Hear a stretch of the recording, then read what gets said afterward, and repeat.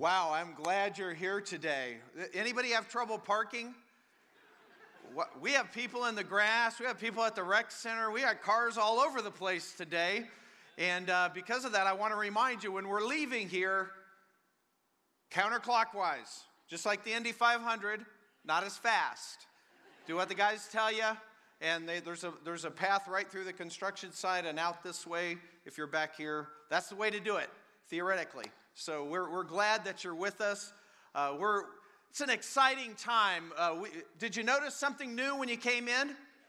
All the steel up. Isn't that great? Yeah, God's blessing us. We're making more room to impact more lives for God's kingdom. We're excited about that. And outdoor baptism today. We have almost 100 people signed up, and we'll be heading out there after this service.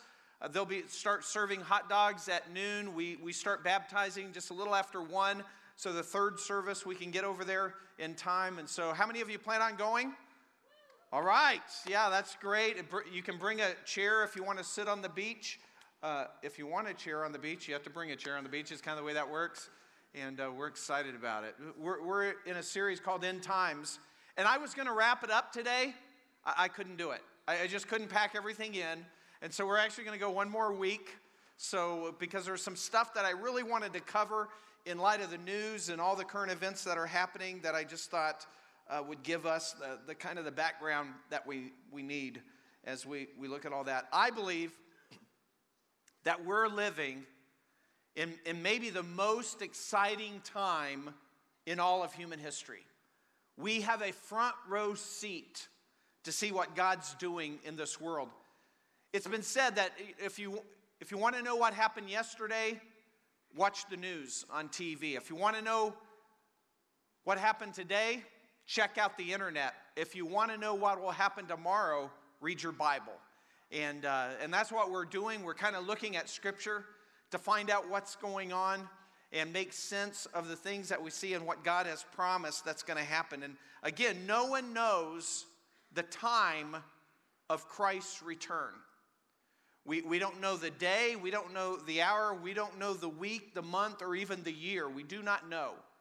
When his return starts with something called the rapture, we'll get into a little more detail next week, but we don't know when that's going to happen. But Christians and others who study Scripture have noticed that there's an amazing similarity between what we see unfolding in world events today and what was predicted in the Bible centuries ago. And that's what we're focused in on today. Remember, Jesus rebuked the Pharisees because they could forecast the weather by looking at the sky, but they missed his whole return. They didn't recognize that. And of course, what Jesus was talking about is a couple things there. One, that he was performing signs that were prophesied in the Old Testament. But the other thing is, I believe that Jesus was referring back that you could look in the Old Testament and map it out to the exact time when you would expect the Messiah to come. And that's in a book called Daniel in the Old Testament, and specifically Daniel chapter 9.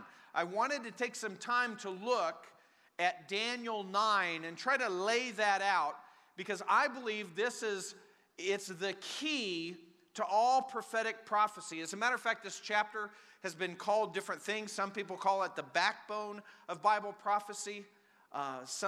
It's kind of what everything hinges on when we look at future events. A lot of that just comes down to Daniel chapter 9. It's also called God's prophetic clock. And what happens is, if I could just kind of paint the picture for you, Daniel is writing, and he's in exile. He's in exile in Babylon, and he's been there almost 70 years with some other Jewish people. And apparently he's been reading the prophet of Jeremiah, and because of that, he knows that their exile, which was predicted, was only going to happen for about 70 years. And now the 70 years is about up. And so he starts praying to God about what's going to happen next. and what God is going to do with Israel. And then God answers that prayer by giving him some information that really has to do with Israel's history till the end of the world. And that's what Daniel's 70 weeks are about. How many of you have heard of Daniel's 70 weeks? And the wording there can be a little misleading, because when you study it, what you realize, and probably all of you already know this, is the word weeks just really mean a week is a 7. A week is 7 days. A week is a 7. And that's 70 sevens. And as you get into it, you realize it's actually 70 periods of 7 years each. 70 sevens. And that's what we're going to kind of focus in on.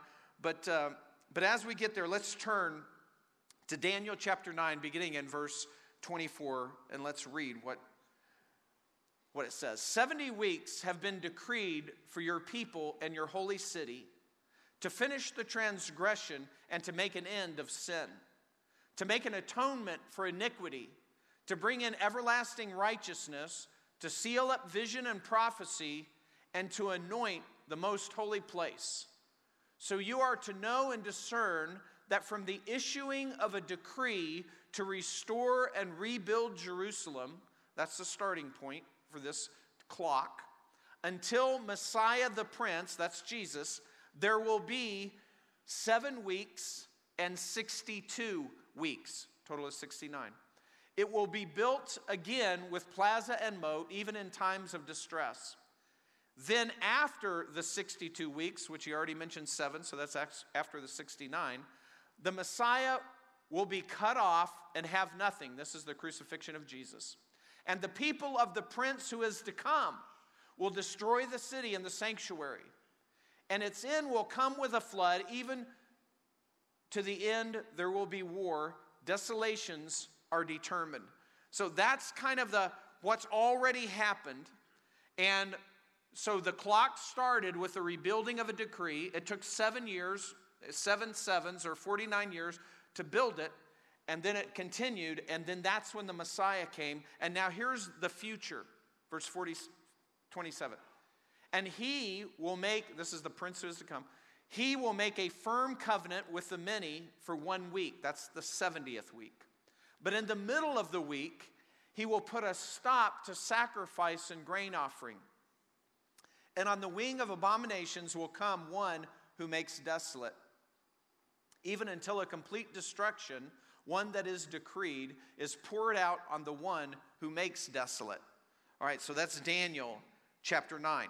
Again, he's talking about 70 weeks, and those are 70 weeks of years. And basically, Daniel predicted 100 years before this decree was made. He predicted the decree would happen, and from there, you can count the years to when the Messiah would come. So he said there's 7 sevens, that's 49 years. That was rebuilding the temple, then it would, rebuilding Jerusalem, then it would be built. And then there would be 62 sevens, or 434 years. And that's the 69 weeks, or 483 years. So from the decree that Artaxerxes made about 100 years after Daniel wrote this, to the coming of Jerusalem, and Jesus is coming into Jerusalem on Palm Sunday before his crucifixion, what we call the triumphal entry, when he rode on the colt of a donkey in through the eastern gate of Jerusalem, was exactly 483 years. And I believe part of what Jesus was challenging the Pharisees with is they should have expected his coming, knowing that's come, not just from the signs he'd done, that he had done in front of them, but also because of the timing that was written in Daniel that they could understand even better than we can today with our calendars. So we're looking at that. Now, this last week is still future. That's Daniel's 70th week.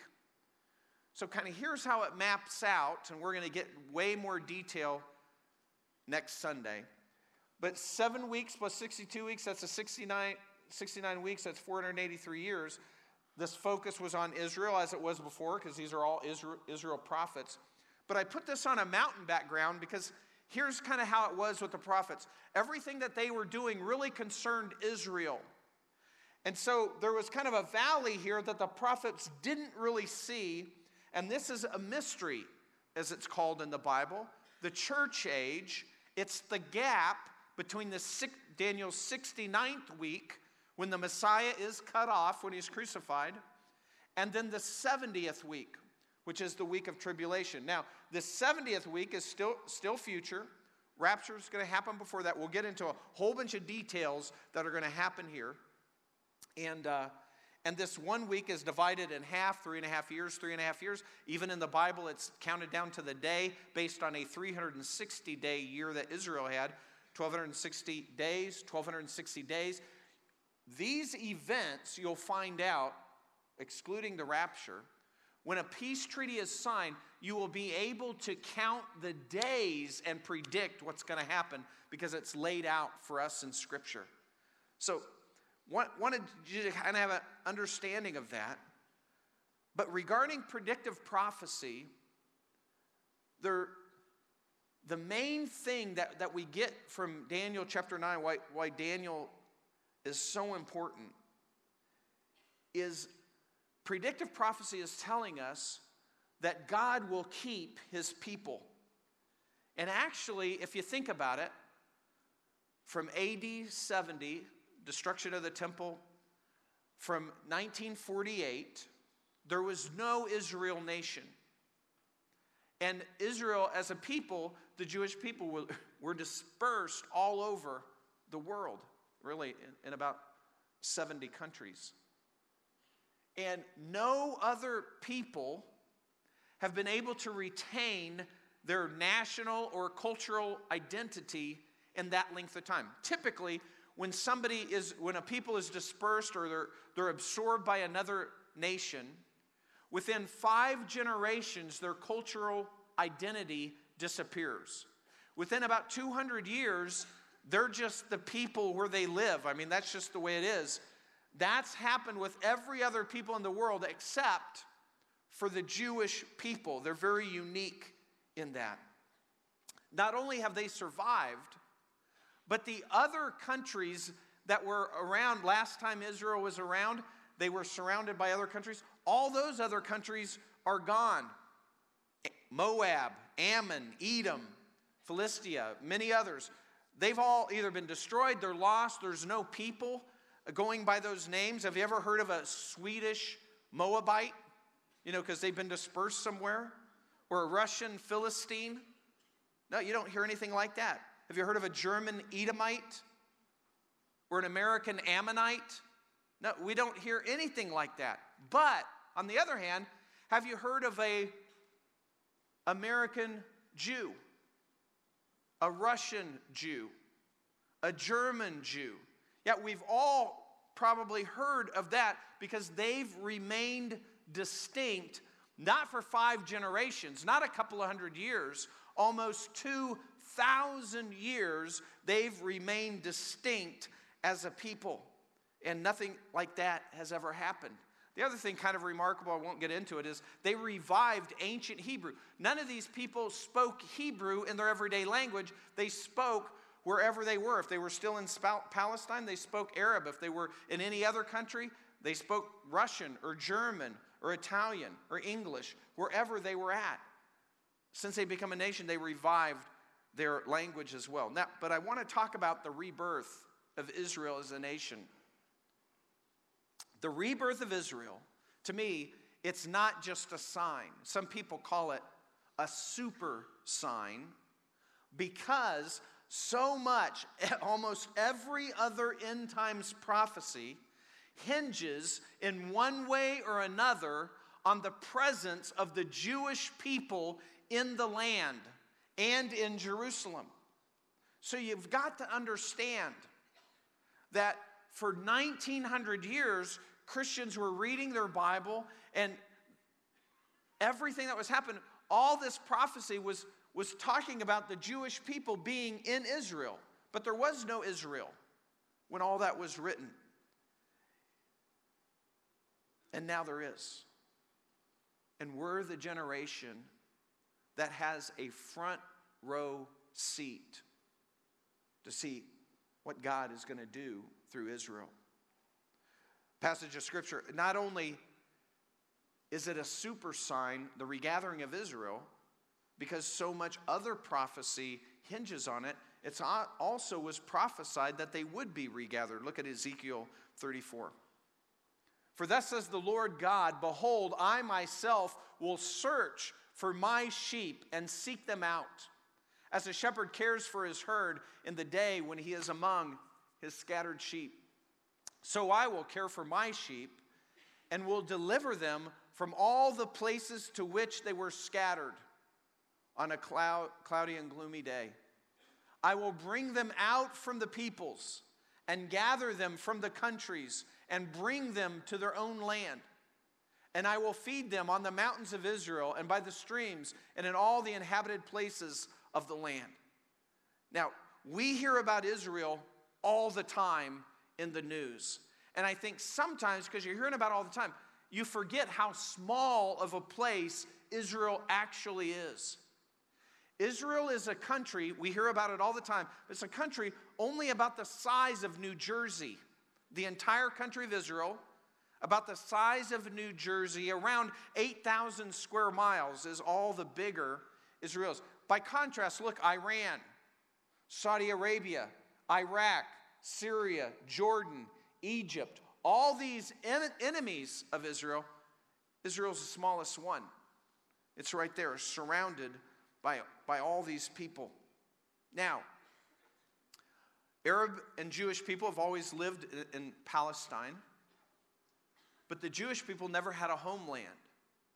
And so they started a movement, Zionism, to create a place where Jewish people could live. And there was a reason for that, because they were being persecuted in several different countries around the world. In the 1930s, for example, before World War II, they were being persecuted in Russia. Jewish people were being killed. And they had a substantial Jewish population there. And then, of course, we know what happened in Germany with the rise of Hitler. By the way, Hitler, in his book Mein Kampf, when he wrote that, he discusses in that the amazing fact that the Jewish people have remained distinct for 1900 years. He talks about that and even alludes like, what is this, a God thing? He doesn't say it like that, but he's saying what kind of a providence has made it this way? He's the guy killing them. And so through all this, the Jewish people trying to establish a homeland in Palestine. So you have Russians killing Jews who were against Germany right in World War II. You have Germany killing Jews. We are all familiar with that. We had British who controlled Palestine, who, because of pressure from Arab countries, didn't allow Jewish people to immigrate into Israel, into Palestine. They choked that off. Even though the Jewish people were being killed in Russia, they're trying to get out, they're trying to come to Palestine.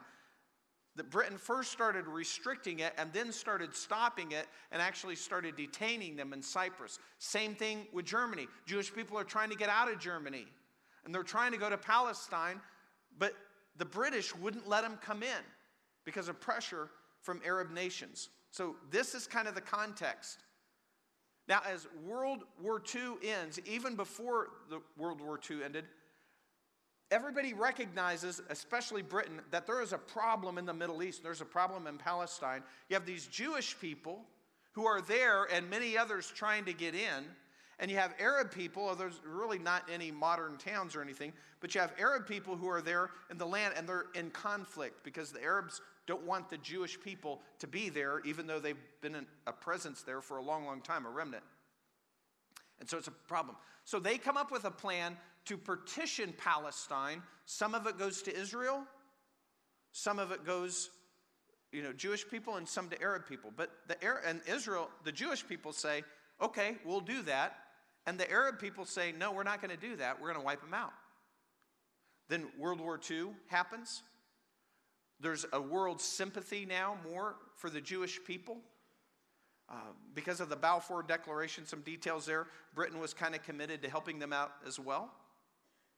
And so then the United Nations got together and they decided, yes, this is what we need to do. The United Nations voted to partition Palestine between Jewish people and Arab people. And so they did that, and they offered that to the Jewish people, and they said, okay, we'll take it. And they offered that to the Arab people, and the Arab people say, no, we're going to wipe them out again. No change. And so then the British set a timetable for when they were going to pull out of Palestine. They turned over their military installations all to the Arabs. They pulled out, and immediately when they pulled out, Israel declared themselves a nation May 14th, 1948. In the afternoon, I think their ceremony started at 4 o'clock, just before sunset when the Sabbath would begin. And so they did that. That ceremony took about 30 minutes. They proclaimed it on the radio. And the first country to recognize Israel's sovereignty was who? United States of America, under President Truman. First country that recognizes him. Later that evening at midnight, war breaks out. The bombers come over, and this new half-day old, a few hours old Israel is now in a war of independence that lasted about a year. It was Israel against, you can show that map again, Israel against Egypt, Jordan, Iraq, Syria, and Lebanon. All these countries, Syria, Iraq, Jordan, Egypt, Lebanon, all this against Israel. And when the fighting, and Israel had no army. They had no weapons. They were trying to get weapons. They were trying to purchase supplies. They were outnumbered. Their armies were outnumbered more than 100 to 1. A year later, a truce is called in the fighting, and not only has Israel survived, like all those Arab countries wanted to wipe them out, but they actually end up with 23% more of their territories, 23% bigger than the original partition plan that was offered to them by the United Nations. And that's how they start their country. How many of you ever been in a fight? Maybe that's not a hand raiser. Probably a lot of you have been in a fight, right? Have you ever been in a fight that you didn't want to be in? You know, where you didn't want to fight, but somebody's fighting you and you have to defend yourself. That's Israel. Over and over and over and over again, they're being punched by these other nations that don't think they have a right to exist. And when it comes, Israel's not saying any of them don't have a right to exist. Just one way.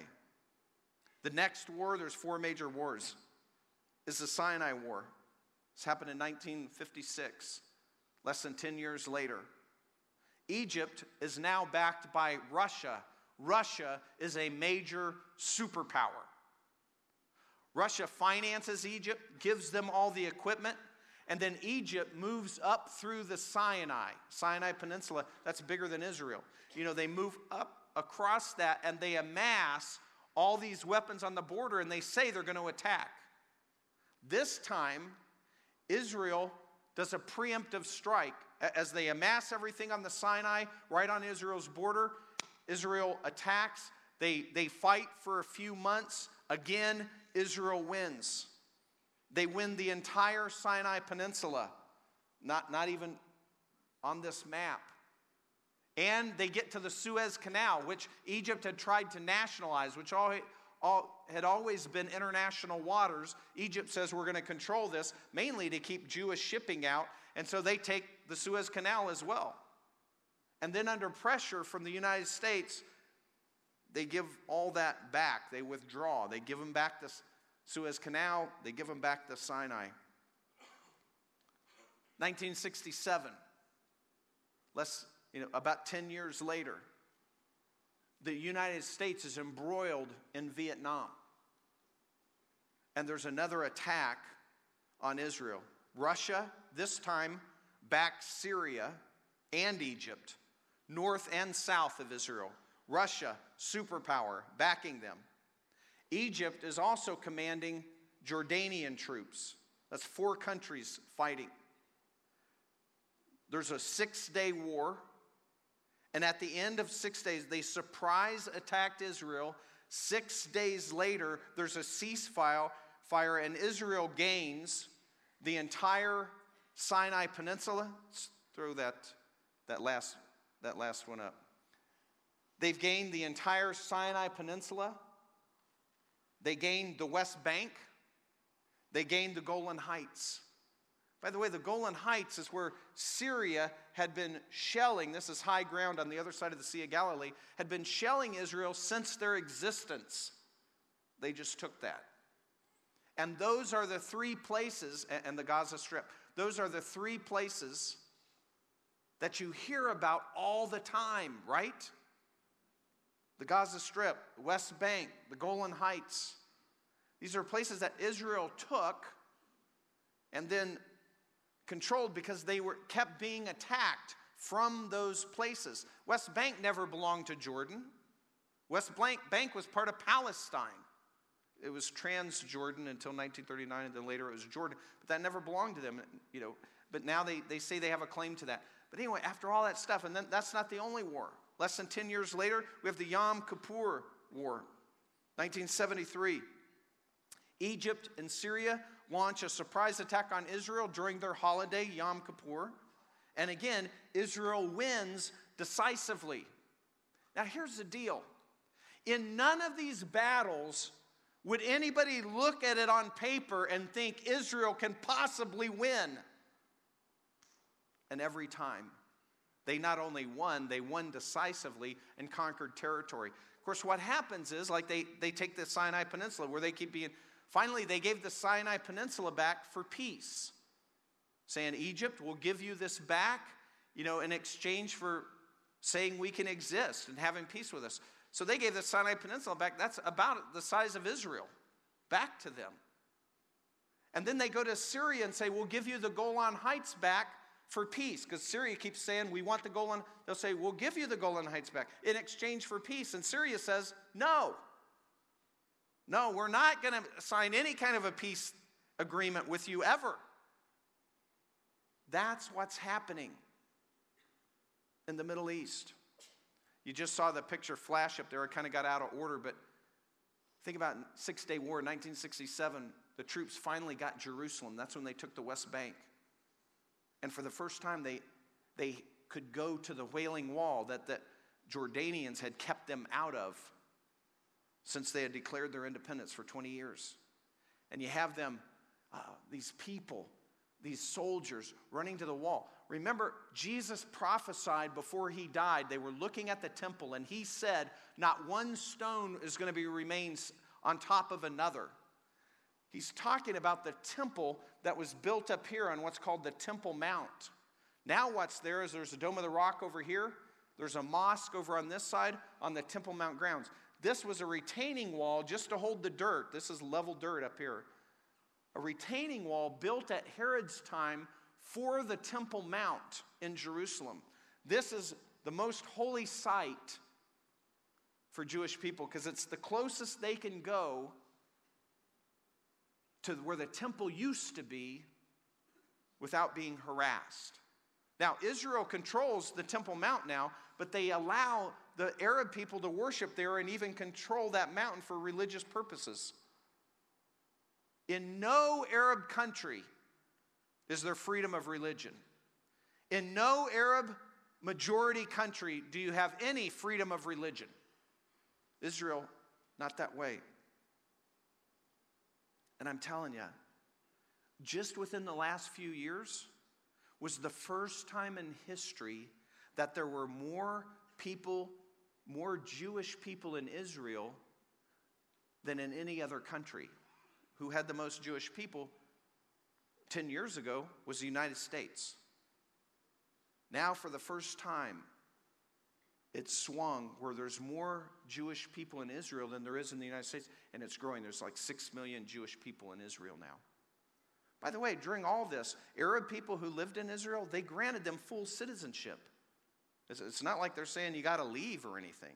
Arab people live in Israel. A lot of Arab people live in Israel.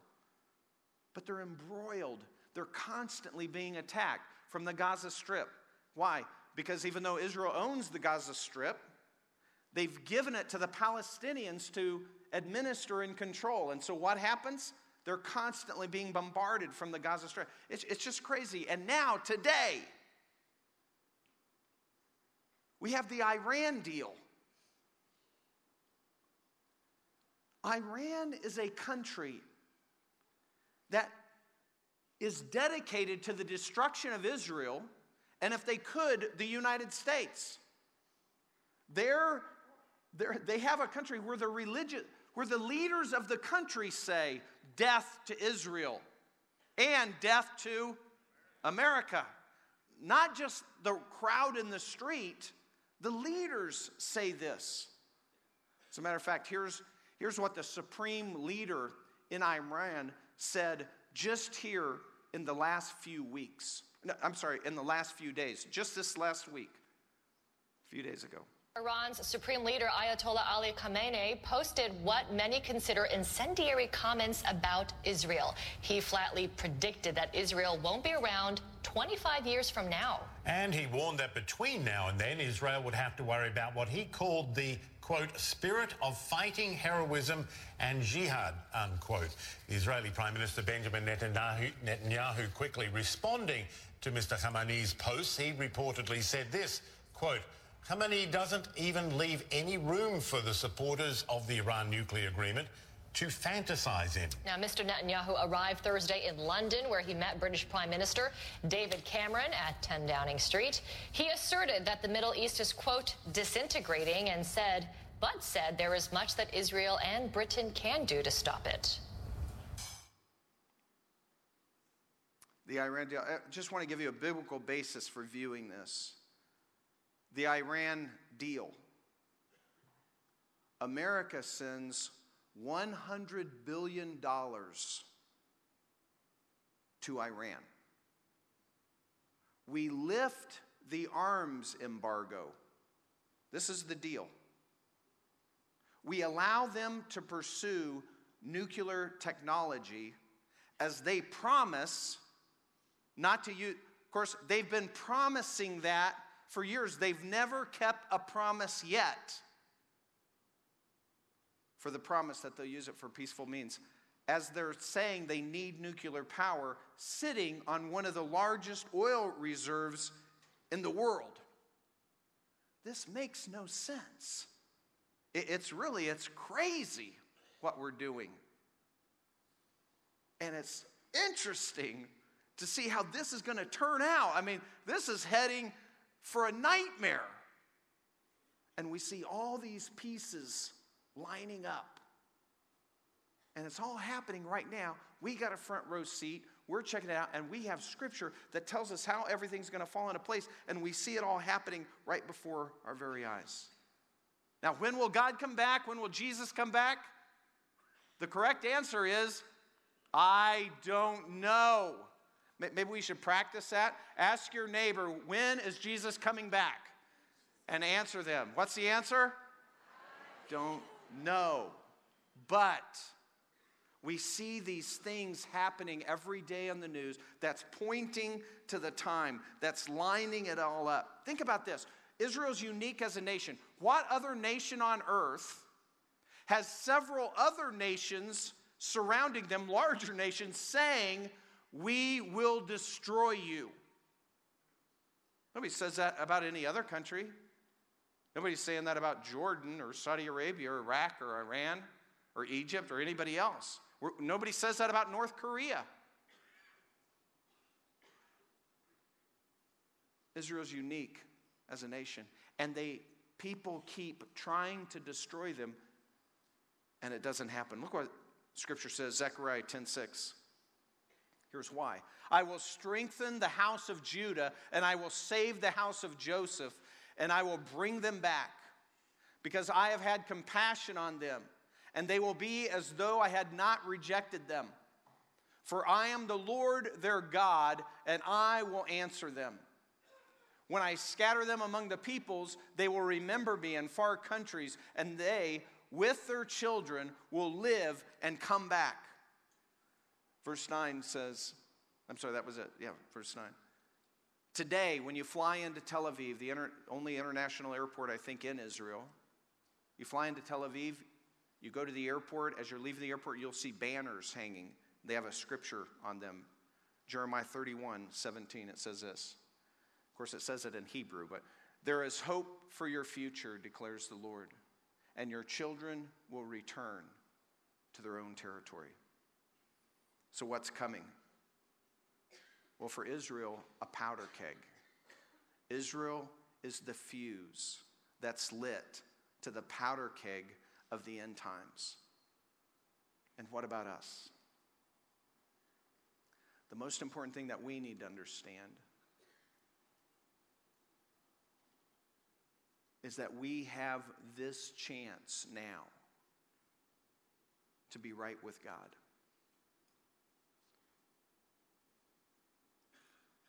The whole Bible is a story about God redeeming his creation, redeeming sinful mankind to himself through the promised one, the Messiah, who had come through a special people, Israel, who had come from a special man, Abraham.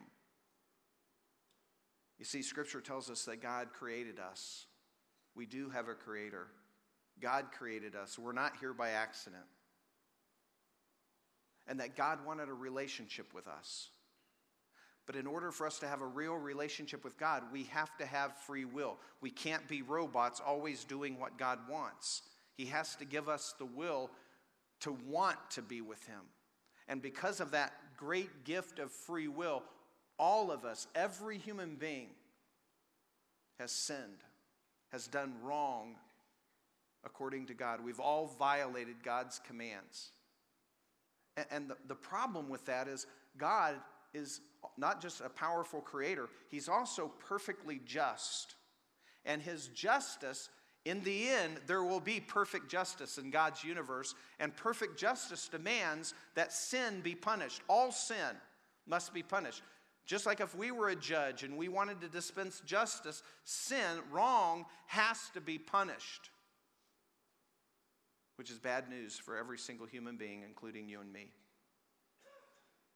Because we all deserve punishment for our personal sin against God. But God also is a God of love.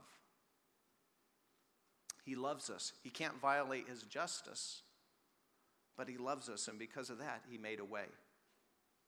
The whole Bible is the story about the way that he created.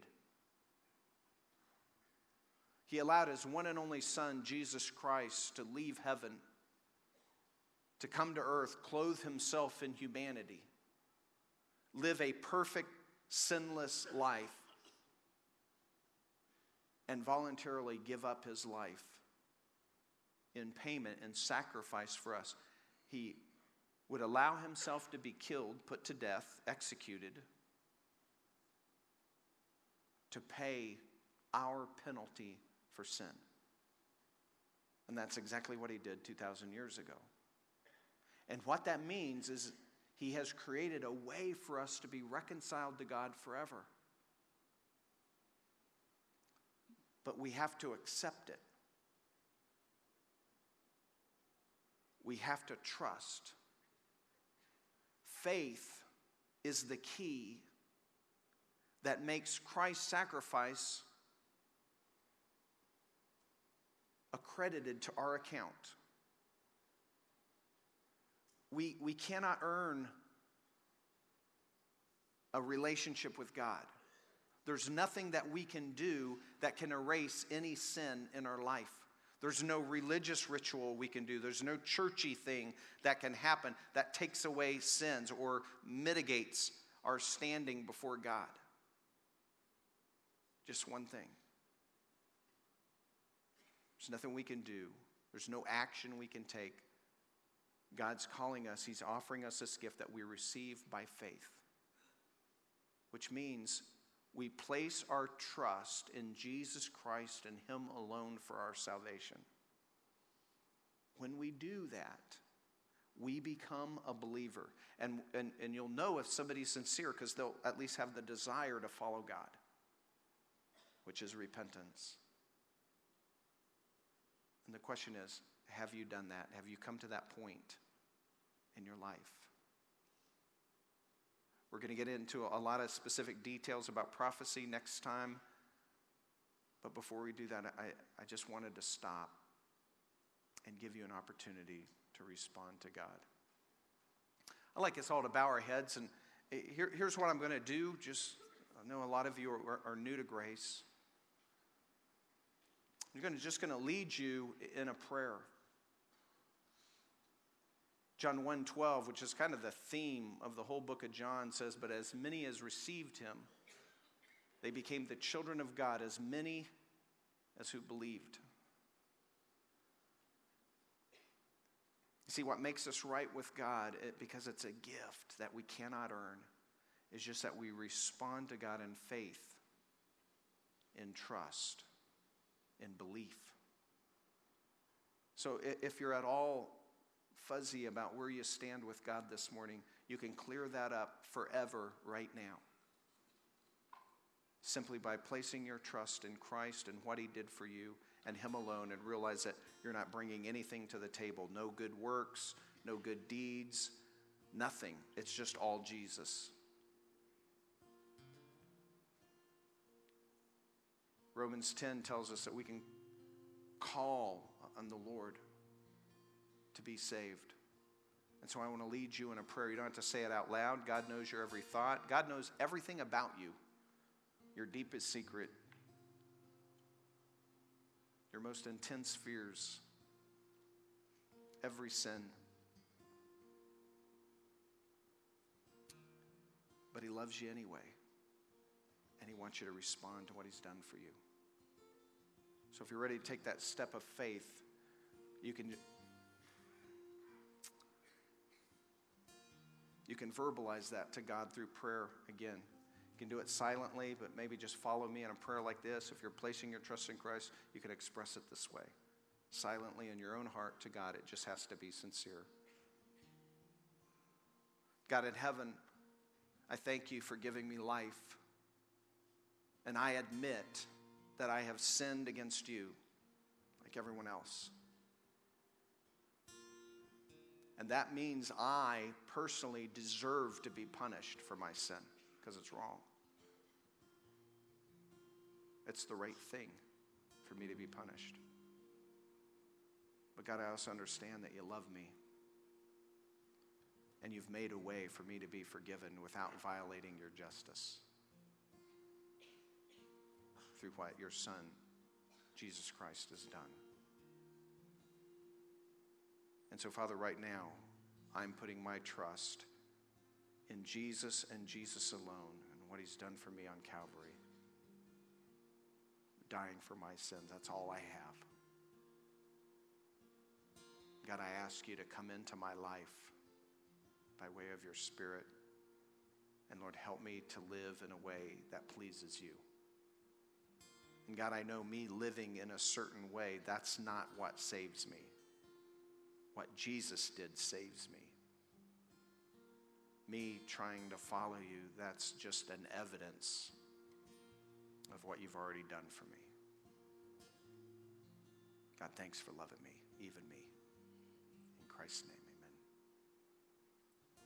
I'd like to keep our heads bowed for just a moment, just so I can pray for you. I'm just going to ask you by section if you've made this decision today, just to pop your hand up for me, kind of make eye contact and put it right back down. I'm not going to call you down here or do anything embarrassing, just so I can pray for you.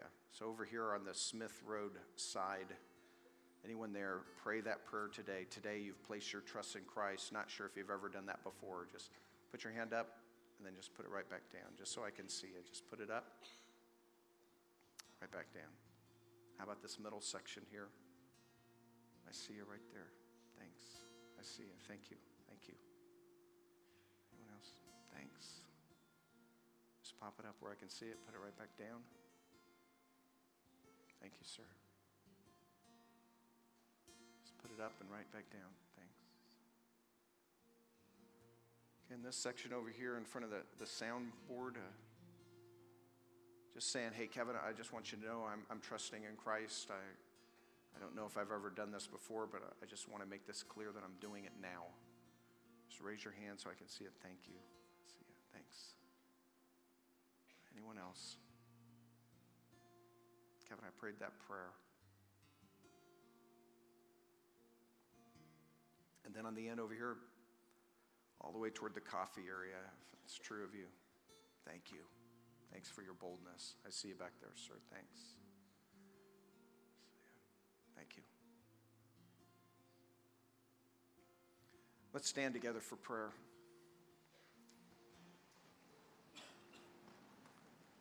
Father, we thank you so much for these who, just like us, Lord, that you've allowed them to see your love for them, and you've helped them to respond by faith. Lord, we know exactly how they feel. Many of us have been in that same spot. And God, we pray that they would feel your connection. Lord, new life. Lord, that you would help them to follow you. And we pray that they don't have a church home, that they would come here at Grace Community as we follow God together, learn more about you. God, thank you for loving us. Thanks for the blessing. Thank you for what you're doing here. Thank you for the changed lives that we see every day here at Grace. Lord, thanks for loving us in spite of our sin. In Christ's name we pray. Amen. It's been a fantastic day. I want to invite all of you to go out to White Star Park in Gibsonburg. Take 20, hang a left on 4 Mile House Road, and then your first right will take you right out there. There'll be guys parking you. We're going to have hot dogs starting at noon, and then we're going to try to start baptizing right about 1 o'clock or shortly thereafter, and we'd love to see you there. If you want a chair, stop by the house, grab a lawn chair or something like that. We're all going to be sitting on a beach. A lot of people don't mind sitting in the sand.